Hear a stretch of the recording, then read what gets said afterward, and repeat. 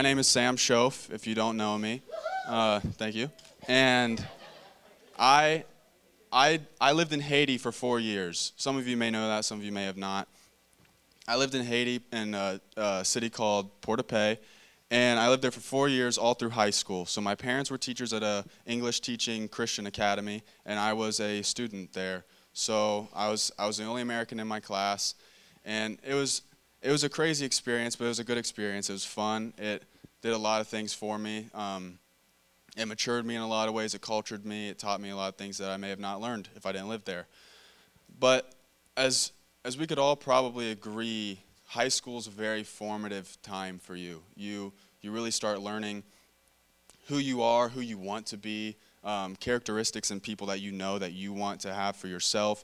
You try to find your voice or the lack of your voice, whatever it may be.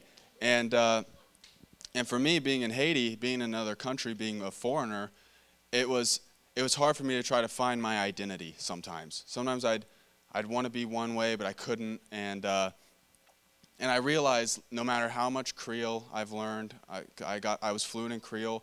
No matter how much Creole I can speak, no matter if I know the foods that you like, your culture, your history, because I took a Haitian history class, like I knew all about Haiti. I lived in Haiti. I lived in a neighborhood. I didn't live in a compound. But at the end of the day, me and a Haitian, I'm not Haitian. No matter what, I'm not Haitian. As much as I wanted to be Haitian, I couldn't be a Haitian. But when I moved back to the States, so I graduated high school and then I moved back to go to college in Ohio. So my family stayed, so I was by myself. And then I moved back, but what I learned is I don't really understand American culture anymore. I speak English, you know, I know cities, I know things that people do, but since I've been in high school, all through high school in Haiti, I don't have a car, I didn't have a license, I didn't get my driver's license until I was 18 years old, and I didn't feel like all the other Americans that I knew. I didn't feel American. Do you know what I mean? Like, I knew on paper I'm an American, I'm a legal resident, but I felt more Haitian. But in Haiti, I'm not a Haitian. I'm an American. Everybody knows it. Looking at me, they're like, "You're not Haitian," you know.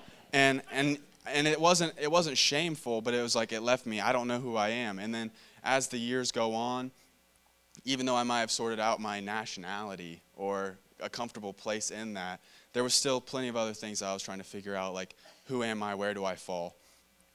And today, I've noticed in today's culture, today's society, that identity there's a huge identity crisis going on all around us. And I feel like it's always been like that. People are always looking to see, who am I, what can I be? But today, more than ever, it's like when you meet someone, they want to know who you are, where you stand. And that's like, what are your politics? Are you a liberal? Are you conservative? Are you a Democrat or a Republican? Who did you vote for? Or they want to know, what's your gender identity? I can see what I think, but in today's society, like, what do you identify as? Are you a man? Are you a woman? Are you somewhere in between? When it comes to your sexuality, same thing. Like, what do you identify as? Like, is that the first thing you want someone to know about you? Is who you're attracted to? And I'm not shaming that. That's where you're at, and I'm just pointing out things that I see all the time. It's all around us. Even things with like addiction, you know. I know that there's all these programs like AA, all these anonymous things. I think they're great. I love seeing people be able to overcome their addictions. But one thing that I don't love seeing is that every time they go and meet at these places, that's the first thing. I am whoever I am, and I am an addict of whatever sort it may be. But I don't believe that. A lot of these places are Christian organizations, but if you're really transformed and if you really take on the spirit of Yahweh, the spirit of Christ, you're not an addict anymore.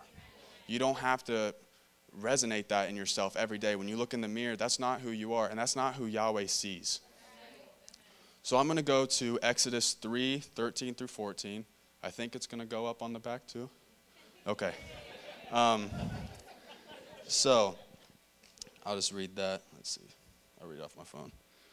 Then Moses said to God, "If I come to the people of Israel and say to them, 'The God of your fathers has sent me to you,' and they ask me, 'What is his name?' what shall I say to them?" God said to Moses, "I am who I am." And he said, say this to the people of Israel, I am has sent me to you. So I remember as a kid, I read that verse when you learn about Moses in Sunday school. And I was like, I would be so upset if that was the answer I got. Like, what's your name? I am. So. But as I look into it, I see what he did there. And what happens is, now, forever since then, from that point, when he says, I am who I say I am, whenever you speak of yourself, you have to say his name. When you say, I am whatever, you have to say Yahweh's name first. There's no way around it. I am who I am. Are you who you are? And I feel like in today's society that it's really easy to get lost in who are you. And an easy way to try to refocus that for yourself or to discover that for yourself for the first time is looking at who does Yahweh say he is. So let's look at a couple of those. We're going to be in Exodus for a little bit, but that's all right. So Exodus 22:27. For that is his, okay, little background real quick, sorry. He's talking about the laws of social justice. So he's talking about if you take something from someone, you need to give it back because then they don't have it at the end of the day, and that's wrong if you're holding his only coat, I think is the example that he uses. So, for that is his only covering, and it is his cloak for his body, and what else shall he sleep? And if he cries to me, I will hear, for I am compassionate. So, Yahweh is compassionate. So everybody say, I am compassionate. I hope that you didn't lie. But it's okay. It's okay if you did. Because that's the whole point of this is we look at who is Yahweh to himself. What does he see in himself? And when we say those things, when we read, I am compassionate, are we compassionate? If you're not compassionate yet, that's okay, but that's what you were created to be. So if you were created to be compassionate, that's what we can strive to do. And we look at that, and when we look at people, if we have different opportunities, are we compassionate? Do we feel the same sympathies for different people? All right, in Exodus 34:6. The Lord, okay, so this was, I'm going to give a little bit of background to each one. So this was, Moses says this about Yahweh, about God, whenever he passes in front of him. So this is what he declares that he sees in Yahweh. The Lord passed before him and proclaimed, the Lord, a God merciful and gracious, slow to anger, and abounding in steadfast love and faithfulness. So he says, I am merciful and gracious, slow to anger, overflowing with love and faithfulness. So say, I am merciful, I am gracious. I am slow to anger. I am overflowing with love and faithfulness. Those are all things that maybe in every moment you aren't slow to anger. I can say that. I'm not always slow to anger. Sometimes you let it build up and then one little thing happens and the whole day comes crashing down on that person or that thing, whatever it may be. But is that what you strive to be? In my core, I am slow to anger.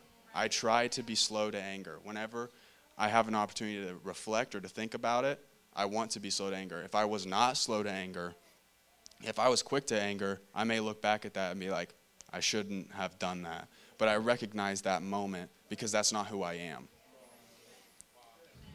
Let's go to Mark 14:61-62.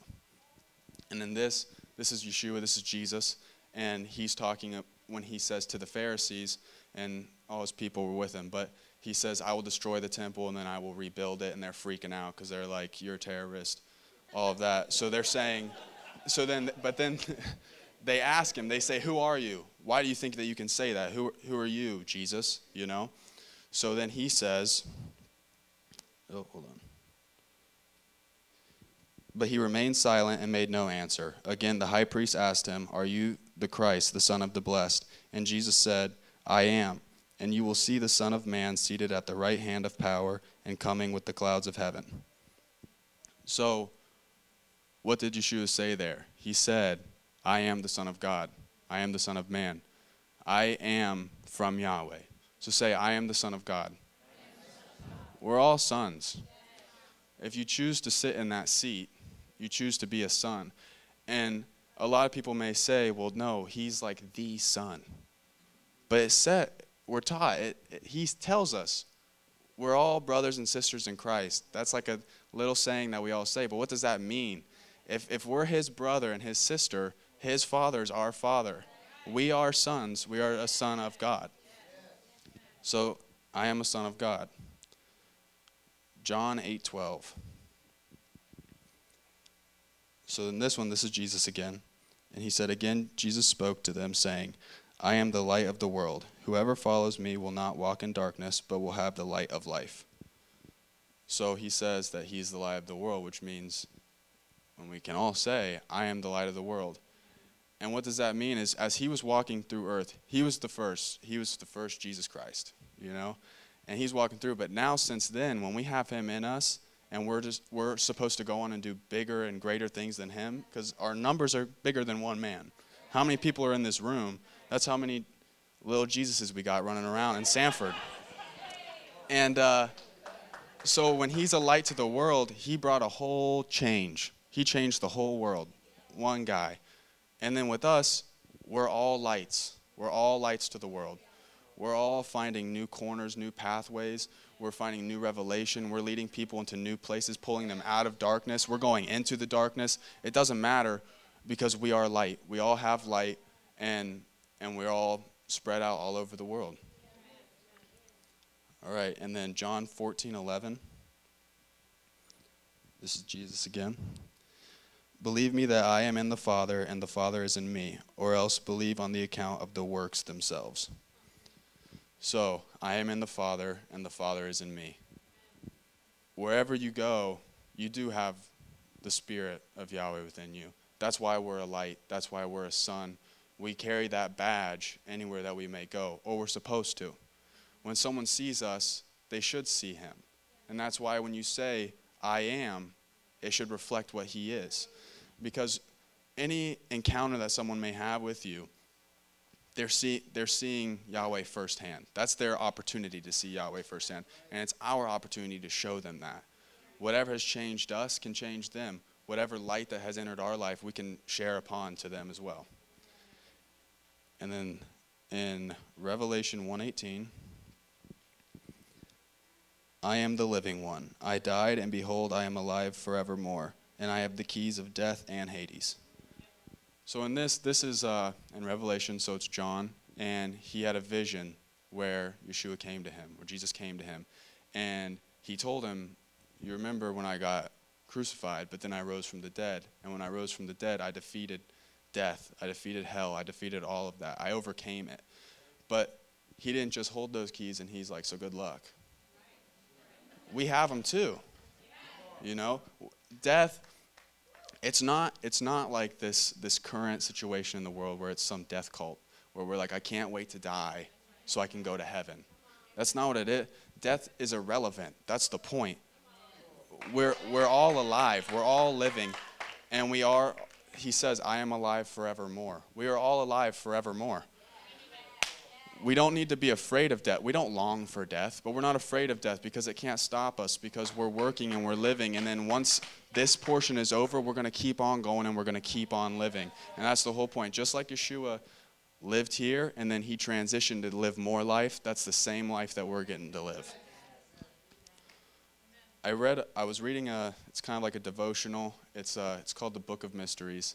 My mom, Kim, gave it to me. But so the Book of Mysteries, it's like a devotional, but it's given from the perspective of like a student learning from a teacher. It's like his journal. So there was a saying in there, and it said, move from living for him to living from him. And what I saw from that, from living for him to from him, I'm not living just hoping, like, I hope that you're seeing this and that you like what you see and that whatever I am. That's not where we're coming from. When we walk out, we're living from him. We're going in his presence, spreading it all out through ourselves. He's with us all the time. He's not watching and saying, I hope that you do this moment right. He's right there to help us do it right every single moment. In Acts 17:28, this is Paul, and he's writing a letter, and he says, In him we live and move and have our being. As even some of your own poets who weren't like Christians at the time, as even some of your own poets have said, for we are indeed his offspring. So what does that mean? When we're moving, when he's within our being, he's within our DNA, when we're moving and going about our daily lives, we bring him with us. We're representing him, just like you represent your name. My last name is Shof. Everywhere I go, even as a kid, it was like, represent Shof. You're Shof. Like, don't make Shofs look bad, you know? But it's the same kind of thing, but it's not a guilt. It's not like a you better not, or else I'm going to be mad at you that you made us look bad. It's wherever you go, you have the opportunity to represent something bigger than yourself. You don't have to, but you can if you want to. So whenever you're trying to find your identity needs to be rooted in the truths of Yahweh. So what does that mean? If it's true of the Father, then it's true of you. Even if in the moment it's not true of you. That's okay. But that's your purpose. You were created to be the same as him. You were created to have the same qualities, the same identity. So even if you do say you are an addict, that's okay. But do you want more? Because you don't have to be an addict forever. You get to step out of that and live in truth. If you don't live in truth, that's up to you. But even if you stay, you're having a false identity. And you don't have to stay in that false identity. You can move into your true purpose identity. But it's really up to you. But there's bigger and better things for each and every one of us. So with that, I'm now going to introduce Miss Vanessa. She's going to come up here and she's going to share some words as well. So everybody give her a hand. I'm very excited.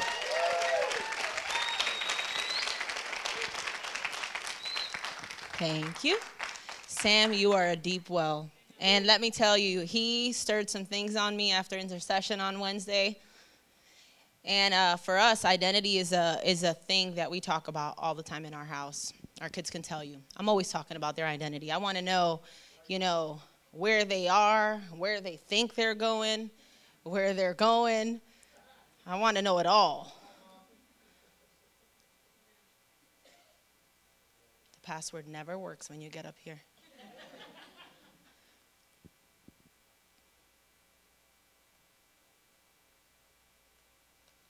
But identity, man, I tell you, I had an identity crisis when I was young.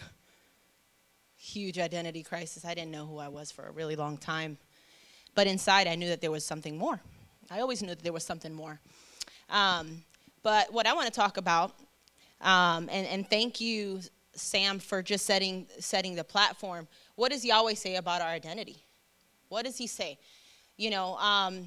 And this part I want to read specifically, but amongst all the beautiful things that Yahweh not only says, has demonstrated and keeps demonstrating, is that we're worthy. So if you don't know who you are, if you feel like Yahweh hasn't told you who you are, the one thing that we can put all our money in the bag for, he says we're worthy. We are worthy. And that's why he gave his only son. But worthy regardless of what we've done, regardless of where we are on the timeline, regardless of how it doesn't seem like we're going where Yahweh tells us to go, we're still worthy. I want to read 1 Peter 2:9. And it says, but you are not like that, for you are chosen people. You are royal priests, a holy nation, God's very own possession. And as a result, you can show others that the goodness of God, for he called you out of the darkness into his wonderful light. His identity for us will always yield goodness.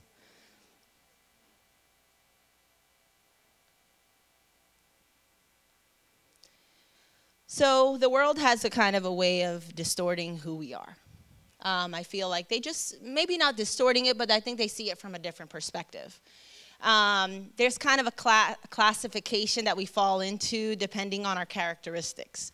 So, for example, I went to get a pedicure the other day, and we were talking about piercings. The girl had like some really cool piercings, and I was like, hey, I want to get my second nose piercing, and we were talking about all this stuff. And I said, yeah, I used to have my lip pierced and all these I used to gauge my ears, and I'm having this whole conversation with her. And she says, you were part of that emo group, weren't you? And I'm like, what? I said, as a matter of fact, I was part of the thuggish group, actually.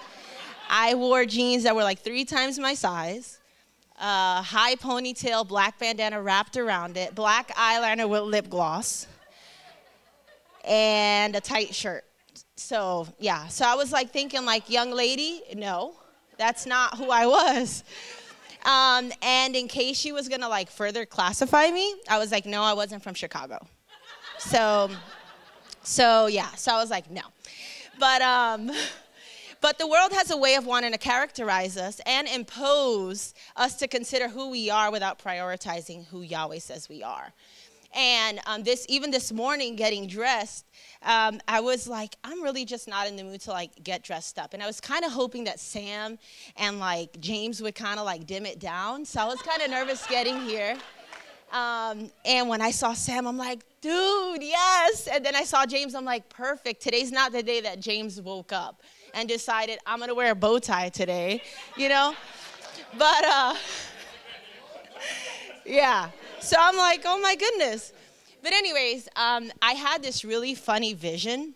And I said, that must be why Steve doesn't walk around like Steve Harvey all the time. You know, like you see Steve Harvey and you're like, that guy's a preacher. You know, like just by the attire. You characterize the person based on their attire. And one thing I love about Steve is that he never really wants to be known as the preacher. Like he wants to be known as Steve, the one who loves Yahweh's heart and spreads the gospel just by existing. And, you know, I considered that this morning before coming here. But I'll take it a bit further. And I discussed this with the team this morning in the meeting. And I thought about words that we use in the kingdom. Righteous and unrighteous is the example that I'm going to use.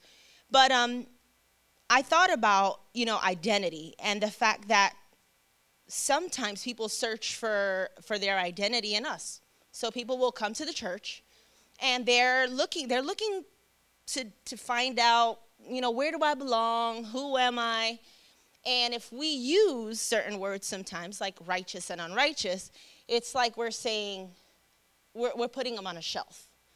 So, and this was born out of a conversation me and my children had. And, you know, I considered that. I said, hey, you know, maybe some of the words that I use can actually be a negative, not a negative seed. It's not a seed planted if it's not good.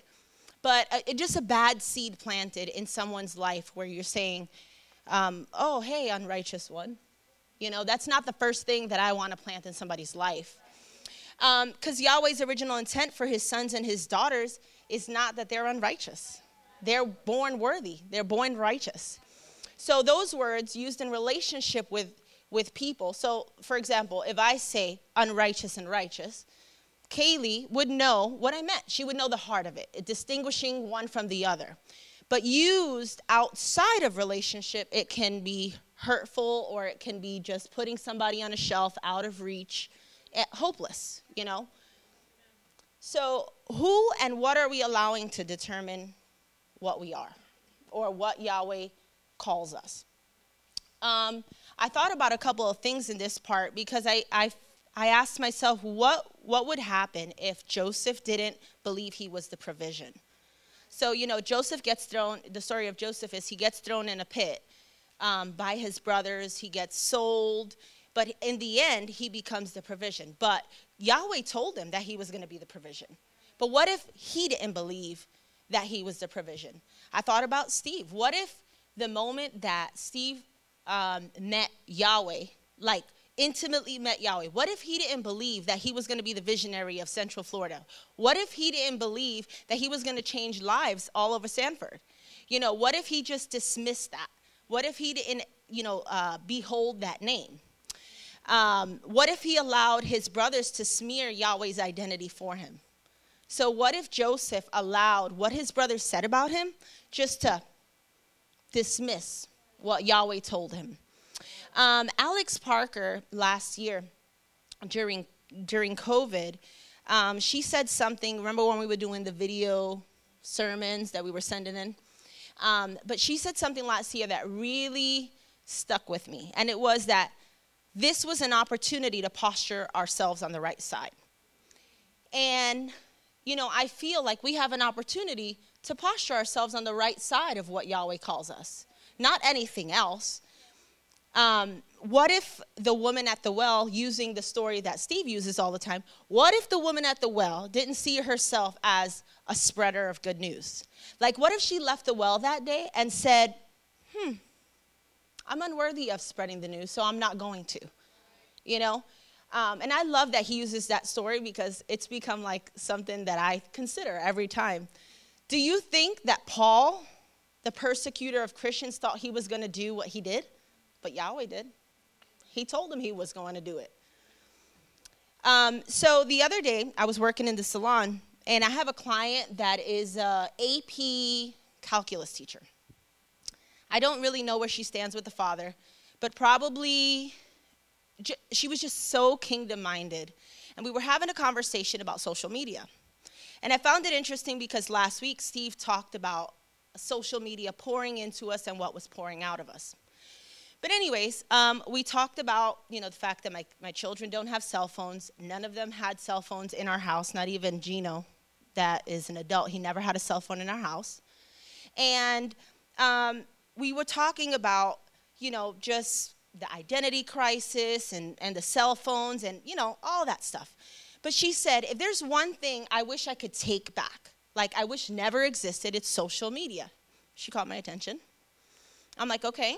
And she says, I see it. I see my students struggling. They don't know who they are. They're constantly looking for reassurance, looking for all of these things in a cell phone, something superficial, right? So she said, well, I ended up doing an experiment. So let me just show you exactly how this looks. So she has 30 students, about a 45-minute window. She tells the students to take their cell phones out. They all take their cell phones out. She says, turn on the notifications. I'm sure the kids were like, oh. In 45 minutes, she wanted to tally on the board how many notifications came in. One girl, she said probably the one that she wouldn't think. 97 notifications in 45 minutes. Her entire class, over 500. She said, I stopped counting because I felt nauseous. 500 notifications in 45 minutes for 30 students. And we're talking AP Calculus, juniors and seniors. They're pretty bright kids. I couldn't believe that. And I thought to myself, that one girl had 92 opportunities for somebody to speak something that doesn't belong into her life in 45 minutes. 92 opportunities for them to tell them something that does not belong, that does not exist, something that she is not, and 92 opportunities for them to speak into her life. Granted, we can use those 92 opportunities as something powerful in the kingdom as well, but let's think about this, really not what's happening, right? So, I think that there's a charge in this, right? What are we going to do about that? When do we decide, and I think this charge is for parents too. I mean, I trust me, I even thought about it for myself, but when do we decide who gets to speak into our kids' lives, For new parents like Sam and Kaylee, who gets to have that access? That's an access point that doesn't even belong there, I read this quote in a book that I'm reading about forgiveness, and it says, the experience I have affect the perception I form. The perception I form eventually becomes the belief I carry, and the beliefs I carry determines what I see. I thought about it when it came to identity. Okay. So I'm allowing, these perceptions to kind of determine whether I see, whether I don't see Yahweh in things. Like, I just didn't get it. But the experience that I have can affect the identity I form, right? That's why with childhood trauma, which, I've been through, if I didn't seek Yahweh, if I didn't have people to mentor me, if I didn't have people to teach me, hey, that wasn't supposed to happen and it's okay, there's healing, I could have formed a different identity. Probably wouldn't be here. The things I'm exposed to as a kid and the things that I allow myself even to be exposed to as an adult. So the identity that I form can eventually become the beliefs that I carry. And this is the dangerous part, right? Because just like that girl was like, oh, your email? She just connected dots that weren't even there. She really didn't. And actually, I thought about it afterward because I said, and then I went further and connected myself to a group of people that I probably wasn't either. I just kind of like the fashion, And the beliefs that I carry can determine how I see or not see. So if you don't know what Yahweh says about you, he calls you worthy, at the very least. So if you don't know, if you've never heard Yahweh call you anything, he calls you worthy. Burn down the preconceptions people have about you and forget what you call yourself. Because I've called myself a lot of things. I've called myself so many times, I'm not worthy of standing up here. I am worthy of standing up here. I'm qualified, and simply know that you're worthy. And you will be able to see everything else he says about you if you know you're worthy. So there was something said, I think it was Resurrection Sunday last year. And it said there's no resurrection without death. So no resurrection without death. So if we don't just burn down all of those things that have been spoken over us that don't belong, if we don't just tear down those walls that say, I'm this, there's no room for anything else. There is no room for anything else. We will not see what Yahweh sees. I set fire to all that I've known. That's what we sang today. And it says, what's not of you will not be burned. So when we set fires, Yahweh protects what he needs us to know, and he'll just burn down everything he doesn't. So, Sam, just thank you. Because identity is something that we're kind of scared to talk about sometimes because we don't want to offend anyone. I want my kids to be just the way they are, but I want them to be just, what they are with Yahweh's heart and mind. So that's what I have for you today, and I am really excited to have James speak. Every time he speaks, I am so attentive because what he says is so deep. So put your hands together for James.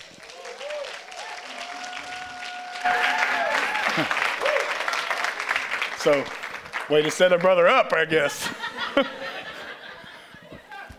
So I have to use the headset because I tend to move my hands around a lot and you won't hear nothing.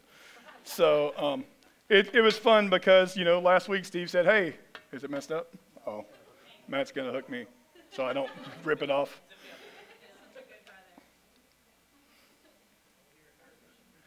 I don't know, man. I'm a little bigger.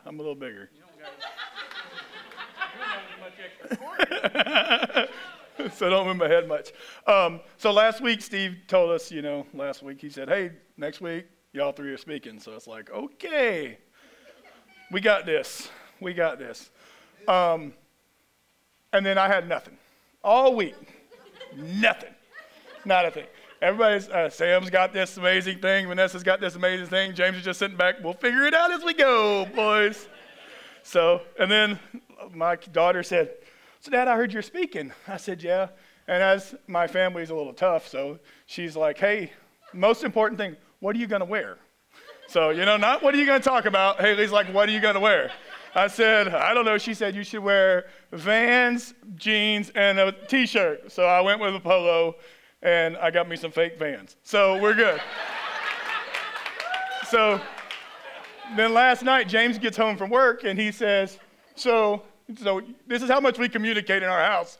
He just found out last night. So last night he goes, so you're talking tomorrow? I said, yeah. He said, all right, I got something else I got to do. So let me know how it goes. But he ended up showing up anyhow. So appreciate it, son. But we have fun in our family, So I want to start out by reading a couple of little scriptures. So Matthew 21:18 through 19. That's it. Okay. In the morning as he was returning to the city, he was hungry. This is Jesus, he coming back. Is that all it says? That's all it says back there.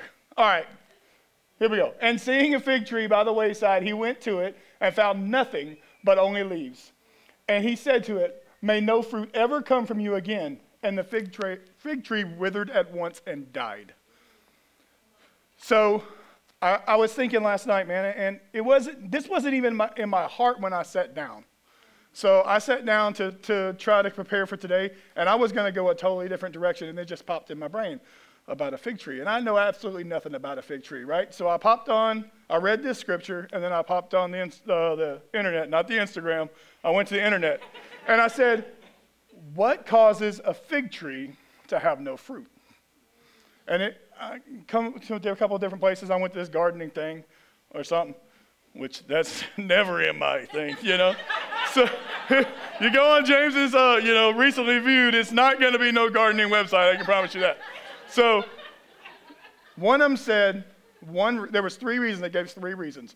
Reason number 1, it's not mature enough to have fruit yet, And I thought, if Yeshua walked up to you today, would you have fruit on your tree?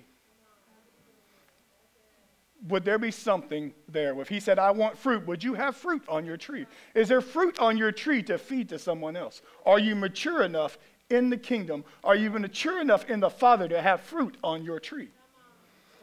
If not, why not? What's holding you back? Are you just trying to be there immediately? That's the problem with us a lot of times. We don't want to take the steps it takes to be prepared. So some of y'all might not know, but we own the gym. So, and there's different things we do in our gym. And one of the things is pull-ups. We do pull-ups. So a lot of times we'll do, there's different ways to do it. But everybody wants to skip the step. So there's different pull-ups we do. One, you just do a regular pull-up. You grab the bar and you pull yourself up, okay? That's cool. You're amazing. The other ones is you kip. So you swing and you use momentum to get your body up there. The other one's a butterfly. It's a little more specific. You kind of do a little circle around the bar, kind of. So I call mine an ugly fly when I do it because it looks absolutely horrible, but I can kind of do it. But the basis is the first thing you got to be able to do is do the pull-up. I'm not going to teach you to kip before you can do the first thing because you're not prepared.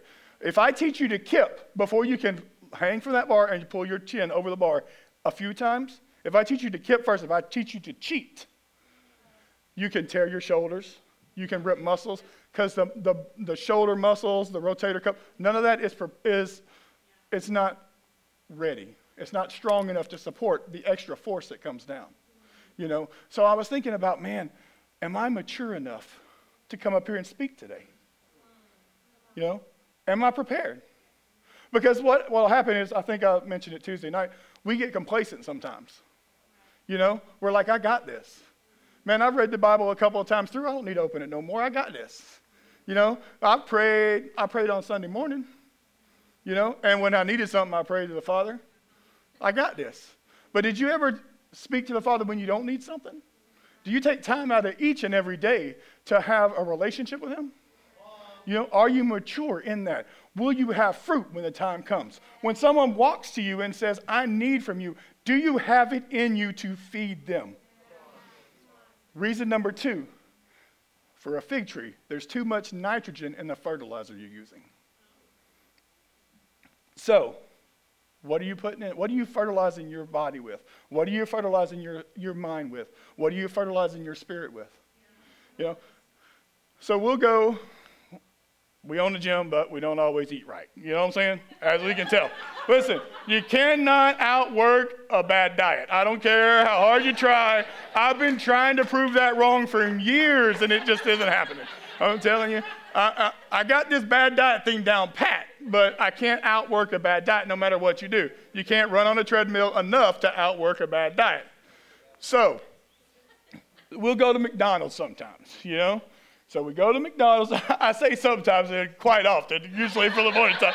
Sometimes, it's not like every once in a while. To be honest with you, it's like, okay, we didn't get breakfast this morning, so we're going to swing by the McDonald's, get a number 7. Let's go. 2 burrito meals, you know what I'm saying? That's what we get. So, and I'll get me, Sometimes I'm good. This is when I'm a good boy. When I'm a good boy, I'll get a sweet tea. When I'm not being good, I get a Coke. Okay? So here's the thing about every time I get a Coke, it messes me up. I can't breathe right. You know, it's just something about what's in it. And I did a job. Well, we won't go there. Anyhow, I know what goes in the Coke, so I know better. That's the truth. I know better. Yet I still do it. She's like, you're going to regret it. I'm like, but I'm doing it anyhow. One of the fun things I like to do is she'll get a sweet tea and I'll get a Coke. So I'll put them in the center thing on the car, you know what I mean? So I'll drink it. And then when she's not looking, I switch it because she hates it. So I switch it. Oh, yeah, I'll switch it. Then she'll pick it up and she'll take a drink. Then she yells at me and I get to laugh for a while. It's amazing. So it is amazing. But even though I know that that's not good for me, even though I know I'm going to feel horrible afterwards. There's not even a question. I know 100% I'm going to feel bad after this. I still choose to do it. I still make that decision. I make that choice to put that in my body. You know? So what do we choose each and every day to bring into us that we know is not meant for us? That we know is not going to help feed us? That we know is not going to help grow us? You know, I was just, man. But we do it every day. Every day. Number 7 with a Coke. Number 7 with a Coke. So the last one it had is you're not getting in it the correct amount of water. You're not watering it properly. Not only does it say enough water, but too much water. There's someone in our family that my kids don't really like to talk to because all they ever talk to them about is the Bible. You know what I mean? They don't want to have a relationship. Like they're dying over there because they know who I'm talking about. My children don't want to have a relationship with them because they can't relate to them any other way. You know, in order for me to relate to you and be able to speak into your life, I need to be able to say something other than Jesus loves you. So yesterday, Shabib and I were shopping, and we were shopping, yeah. I had to get something to wear because Haley said this is what I dress. So I had to go find me some fake Vans. So we were at Burlington. We were walking through Burlington, and I remember where a lady comes up to us. First off, I'm like, if you come up to me first, especially if you're wearing a mask, I'm like, do I know you? Huh? Yes, she get you too? Yeah, she got me. So we're in Burlington, and first off, she walks up to me and starts talking. Says, Jesus love you. And then I'm like, do I know her? Because she looked familiar a little bit, you know what I mean? So I'm going through my brain, and of course, luckily I got my wife there. And Shabib says, yes, he does. You know, if you know Shabib, that is pretty much exactly right. You know, so she says, oh, yes. And then the lady goes, are you a Christian? And Shabib goes, yes, we are. And then I just keep walking. And she catches up. And then a little bit later, Shabib's in the dressing room trying something on, and I'm standing there. You know, like guys, we just stand there waiting on them, you know what I mean? So we're doing nothing. You're just standing there actually playing on their phone. So, and then I hear the lady, got somebody else. So she just walks up. I just want to let you know Jesus loves you. The lady says, oh, thank you. And she goes to the lady, are you a Christian? The lady goes, no. I thought this was amazing. But unfortunately, I couldn't hear anything else. So, but I thought to myself, is she doing it just to make herself feel better? You know, if I had to go back, if I could go back in time, I should have said to that lady when she said, Jesus loves you, hey, let me ask you a question. Did you speak to me because Holy Spirit told you to or because it made you feel good? You know what I mean? Because the truth is that Jesus loves you to me, that's cool. That's awesome. I'm glad you feel that way. You know what I mean? I know he loves me. That's not. But that other lady, it did nothing. All it did was maybe push her away. You know? She was giving her too much water. She wasn't ready for the water yet. You know? She was in a place right then where she didn't need it. It's not going to serve her. It's not going to serve that lady. It's like, I'm not a Christian. And she didn't want to hear nothing about it. You know? So make sure you're watering something properly. You know what I mean? Make sure you know when's the time to water that seed and when's the time to let that seed sit there for a little bit and be prepared. You know? Well, I think somewhere in the Bible it says, listen, I'm not some of these people who can tell you chapter, verse, all that stuff. James is just like, it's in there somewhere. So it says, nobody comes to the Father except through the Holy Spirit of Christ. One of them two, something like that. Something like that. It means you're not going to make it to God through James Padgett. I'm not going to be the one that forces you to make that decision. Actually, he's not either. He's going to give you the opportunity. You know, he's going to give you that opportunity. So make sure that you're giving them the opportunity when's the right time. You know, give them what's needed. In Mark 11:13, it's basically the same thing. It's talking about the thing. He says, hey, in the distance I see the tree, yada, yada, yada, all the good things. But at the end, it says one thing in Mark that it doesn't say in Matthew. It says, for it was not the season for figs. It was not the season. It was not the time. So, the tree wasn't prepared. It wasn't the season for the tree. But it should always be the season for us. There should never be a time when the Father asks something of you, but it's not the season for you to be able to give that fruit. There should never be a time when you're unprepared.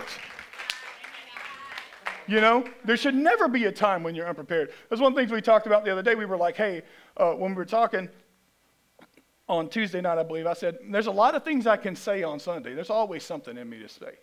Always something. But is it the right thing for the day? So I'm always prepared. But is it right for that time? Are you always prepared? A few weeks ago, well, 2 weeks ago, 3 weeks ago, anyhow, I come home, so I work a day job and I go to the gym, right? So I walk in the doors of the gym, there's this lady standing there. I just got off work, right? Well, I just got off work an hour and a half ago because it's an hour and a half drive to the gym. So I drive to the gym and I walk through the door and there's a lady that said, and she wants to talk to me. Which, listen, Shabib's the one you talk to, just so y'all know. You want compassion? She's your girl. But I had a choice to make. I could go change my clothes and get ready to do my thing, or I could stand there and talk to her. So I chose to stand there and talk to her because what was in me at that time, was what she needed. It wasn't that, which is easy. It's easy for me to push you off to Shabib. It's really easy for me. I'm like, yeah, I do it all the time at the gym. I'm like, yeah, see Shabib for that. You know? But I knew that what was in me was for her at that time. So make sure you're ready. Make sure you're willing. Make sure you're prepared for when it's your time to be what's needed at that time. Do you keep your fruit hidden? That's a question I put there. I put it in bold too, or it's all caps, because I was like, there's a many times that I keep that hidden because I don't want to have to deal with it. You know what I'm saying? I don't want to have to, listen, we've all done it. If you say you ain't done it, you're probably not telling the truth. We've all had an opportunity to do something for someone, speak into someone, or do what the Father's asking us to do and chose not to. We made that choice. We decided, you know what? I'm going to keep my fruit hidden right now. I'm not going to give what's asked of me right now. I've done it many a time sitting right back there in that sound booth, boys. That is my hiding spot right there. And it's the truth. I would be lying if I told you anything different. There's many times that I've been stirred to walk out and speak to maybe one of y'all. And even someone I know. You know, that's when to me, that's the most difficult. It's when you're going to talk to somebody you know. It's easy to talk to somebody you don't know. You know what I mean? It's easy because, hey, they don't know me. They have no idea who I am. You know, it's easy, but to come and speak something into someone's life that you know, that's a challenge to me personally. But there's many times that I failed that. I've sat right back there in that sound booth and just kind of hid behind them walls, hid behind that soundboard, and not walked out and spoke. Don't let that be you. You know, don't come to that place where you know I missed an opportunity. What's holding you back from grabbing that, man? What's holding you back? Fear. Is that one of the things? I'm afraid. You know, we do these different things at the gym. One's a snatch. So my son, if you ask him, he's going to say he's better at it than I am. So don't ask him. So we'll be good. But basically, you grab the bar from the ground, and you jump up, and you drop down to the squat with the bar directly over your head. That's what you do. Okay? It's real easy to do when the weight's light, because there's nothing to it. So it's just like, hey, I got this all day. I have confidence in myself. The heavier it gets, the more challenging it gets. The more you have to have faith in yourself. The more you have to believe in yourself. The more times you fail. The more times you fail. So you have to decide, am I willing to put myself out there? Am I willing to try this? You know, you'll never, ever get better if you stay where you're at. If I grab that bar and I put 135 pounds on that bar and I'll only ever lift 135 pounds, I'll always be really good at lifting 135 pounds. But I'll never know what else I can do. You know, it's one of the things you get all the time. You'll never know what changes you can make. You'll never know. So you have to challenge yourself. You have to be willing to fail. Are you willing to fail? That's the question. Are you willing to put yourself out there and say, oh man, that's not what I should have done right there. Let's see what else we got here. Man. What's funny is I was sitting there, so I had my notebook open, right, when Sam was speaking, just in case there was something that just popped in there. I was like, man, I got too much already. But the notebook is open and it's empty, right? So my son texts me, like your notes, Dad. Oh, yeah. He also hates it when I make fun of him while I'm up here, but it's fun for me. So I wrote, are you willing to do what you hate to change you? Are you willing to do what you hate to make changes in your life? You know, so I'm just going to go here, and if it hurts anybody, I'm just going here. Let's just put it like this. One of the things So I search Instagram a lot, right? Because Instagram and TikTok are my two go-tos. TikTok is for funny, and I can get stuck in TikTok land. If you've ever been on TikTok land, we all know we can get stuck there. And Instagram, I'm always searching for fitness things. I follow a ton of fitness accounts, and I'm always searching for it. And one of the big things that everybody knows right now is the body positive stuff. You know what I mean? And it's amazing. I think it's right. We should all love ourselves where we're at. But don't use it as an excuse to change you. That's the issue we have nowadays. Everybody uses these things as excuses to better themselves. You know? It's not an excuse. Love you. But be willing to do what you hate to make you better.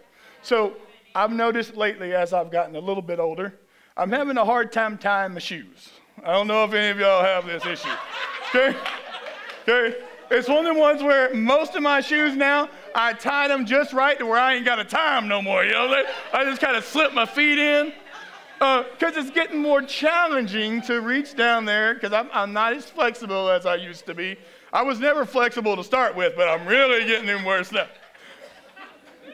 But I hate with a passion working on my mobility. I'd rather work out every day than work on my mobility, you know? So I have a choice to make. One, I can choose for it to get worse and worse and never be able to tie my shoes, or I can work towards that and hate every second of it. You know what I mean? I've done yoga a couple times. It's amazing for people who can actually do something. When they say touch your toes and this is all you got, it's a little more challenging, you know what I mean? It's a little more challenging. But so I've made a decision that I'm not willing to be like that for the rest of my life. So I'm going to work. I got this little app on my phone, and it's 20 minutes of torture. Most days I do it. You know, you're supposed to do it 5 days a week. I just actually started, 3 days ago? I started 3 days ago. But I've been diligent to do that because I'm tired of that restricting me, you know? So are you willing to do what you hate to change yourself? Are you willing? That's the hardest thing, I'm telling you. It's the hardest thing is to think, man, I know this is going to hurt. I know when they tell me to get down in this, sit in this squat for 2.5 minutes, that I'm going to have to come back up for a little bit. Because, listen, I got about a minute, and that's all you got when you're sitting down in a full squat for me. But there'll be a day. There'll be a time when what was difficult is easy. There'll be a time when you look forward to it. That's what they say, at least. You know what I'm saying? You know, I remember, man, years ago, I had to do safety meetings at work, and I'll never forget, it's the first one I did in front of a big crowd of people. And I set up on that stage, and it's a big job site. Whitney Palmer Hospital when we did that the first time. I set up on that platform, and I got up there, and I had my piece of paper. I don't think I've told this story before. And I had to speak to the entire job site. So it's probably somewhere 300 or 400 guys. Man, I'm shaking so bad I can't read the paper. I mean, it was horrible. I was like, you know, it was horrible. And this is a true story. I did so bad they never asked anybody to do it ever again. They changed it all up. It was amazing. I did horrible, you know. I was young. I was 24, 25, something like that. But I had a choice. And then after that, will I never speak in public again? Actually, I didn't have a choice because of my job. They tell me to do it. But, you know, then the more you do it, the better you get. The easier it gets, you know. The more you don't really, it's okay. It's great. I still get nervous. Man, I was sitting down there shaking like a fool. You know, I was ready. My son's like, he texts me, Dad, is your heart racing? I said, yep. I said, is yours? He said, yep, I'm nervous for you. He didn't want me to embarrass him. I got him. But so one of the things I wanted to point out was, for me to close today was a big challenge for me. It's a lot easier. It would have been easy for me to go first, because I think, if y'all notice, most of the time I choose to go first because I like to feel like I'm not coming up behind somebody, that they're not going to overshadow me. It's okay in my mind, in James's world, it's okay to go first and then somebody bring an awesome word after you. That's cool. But to have somebody put 2 awesome words before you and come up with something, you know? So that was a big challenge for me to do. So I said, man, I really want to go first, and everybody seemed last, and everybody seemed cool with that. And the only reason I did that is because something that Jacob said to me a few, weeks ago. I used to always make a joke. I still like to make a joke. I try not to. But I used to always make a joke when I'd go that I want to go first, so I set the bar low. You know? And Jacob said something in the nature of, I don't ever want to hear you say that mess again. You know? And so even when I was texting him, I was going to text him, I want to go first, so I can but I didn't. You know what I mean? So I challenged myself. So be willing to do something outside of your comfort zone. Man, there is so much in each and every one of us. So many things in you that you don't even know is in you. You know, because you set yourself in this little box. You know, Shabib used to say all the time, we talk about somebody, she said, they have great purpose. They have great purpose. I used to hate it. I ain't gonna lie to you. She'd tell you, I used to hate it. I'd be like, how do you know what their purpose is? How do you know they got great purpose? She said, because they're from the Father. You know? So every one of us has great purpose. It's up to us whether we're going to tap that, whether we're going to grab a hold of that, whether we're going to make something or not. Are you going to make something of yourself? That's the question. Are you willing to make the changes in your life, to see yourself as the Father sees you? That's a hard thing to do, man. I remember when she was younger, my daughter had a self-esteem issue. You know? Oh, yeah. She said it's true. I think anybody that spoke, their kids know that they're going to say something about them. Kaylee's like, yep. So she had a self-esteem issue for a while, you know?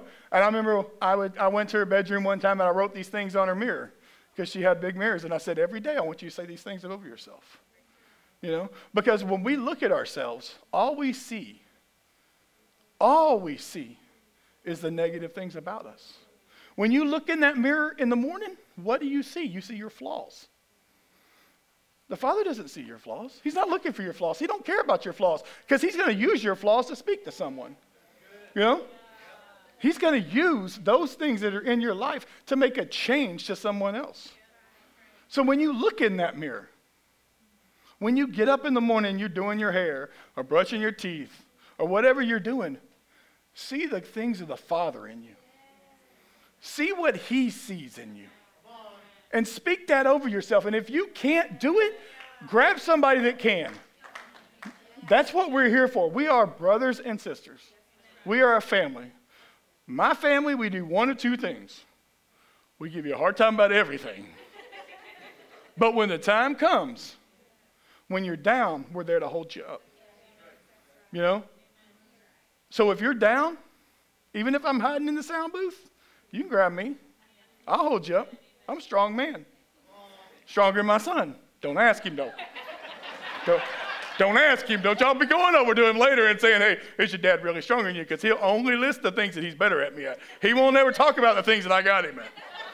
That list keeps getting lower and lower as the years go. But, you know, many years ago, it was like everything at the gym. Now it's shrinking a little bit. That's okay. One day he'll be older and he'll have a son.